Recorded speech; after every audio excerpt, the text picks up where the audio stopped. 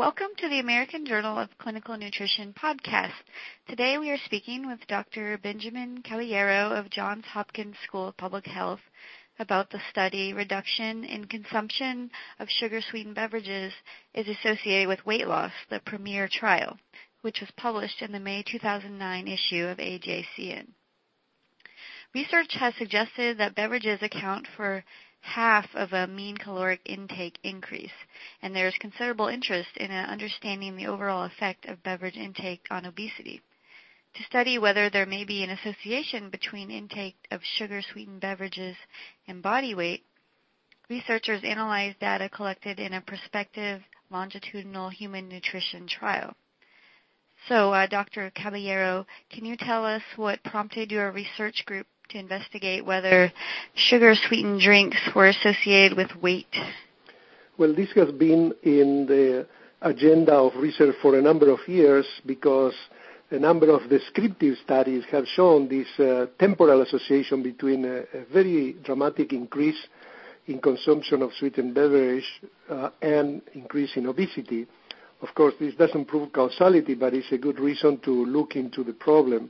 And several people have done this, but studies that are cross-sectional or observational are not as strong as randomized trials.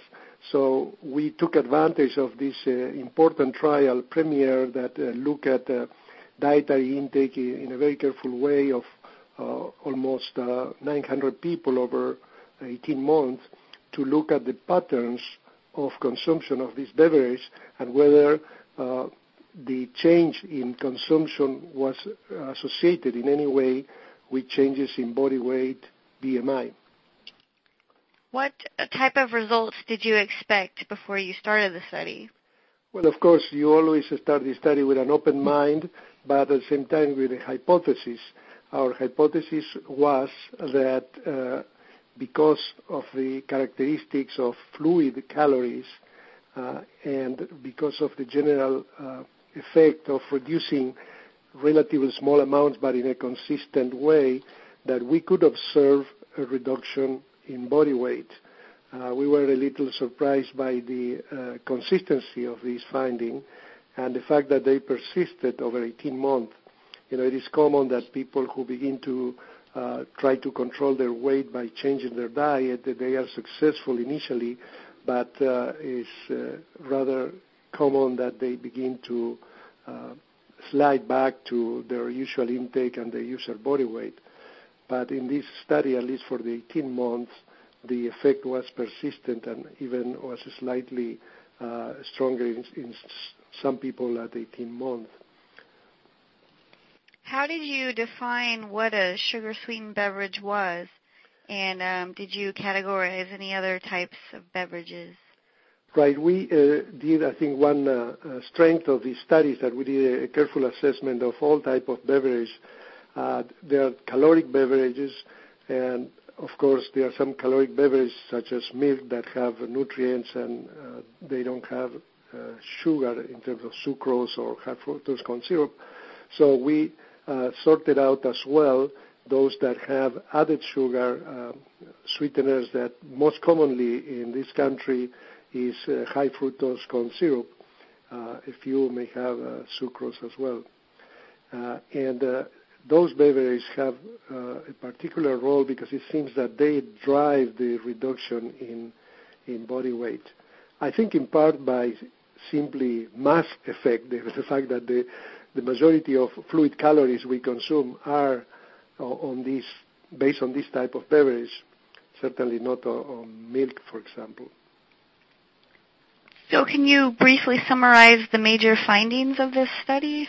Yes, we found that reduction in consumption of sweetened beverages was associated with, in a dose-response manner, with reductions in body weight in this cohort over the 18 months of follow-up, and that this effect was specific for beverage, was not related to, for example, reduction in solid calories.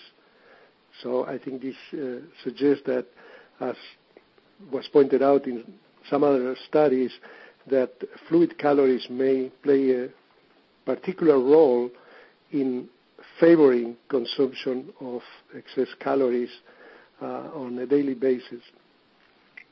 Do you have any idea why the same relationships for milk and alcohol consumption were not the same? I think in part maybe because their contribution is not as large as the others, in spite of there are obviously some individuals that may consume too much alcohol. But on average, the contribution of alcohol to the American diet is relatively small compared with the contribution of caloric beverages, for example. Almost 1 of every 4 calories we consume nowadays is coming from caloric beverages. So it's a big factor, and any change certainly is more likely to affect the daily energy balance. And the same with milk. Milk consumption has been declining over time, and more and more individuals choose to consume low-fat or skim milk, which of course has less calories. Okay. Finally, what do you think your study can contribute in terms of policy recommendations and efforts to reduce the intake of these sugar-sweetened beverages? Well, I think we are all looking for ways to reduce the obesity epidemic and help people to regain a normal weight without resorting to a treatment that we know that has a high rate of recurrence.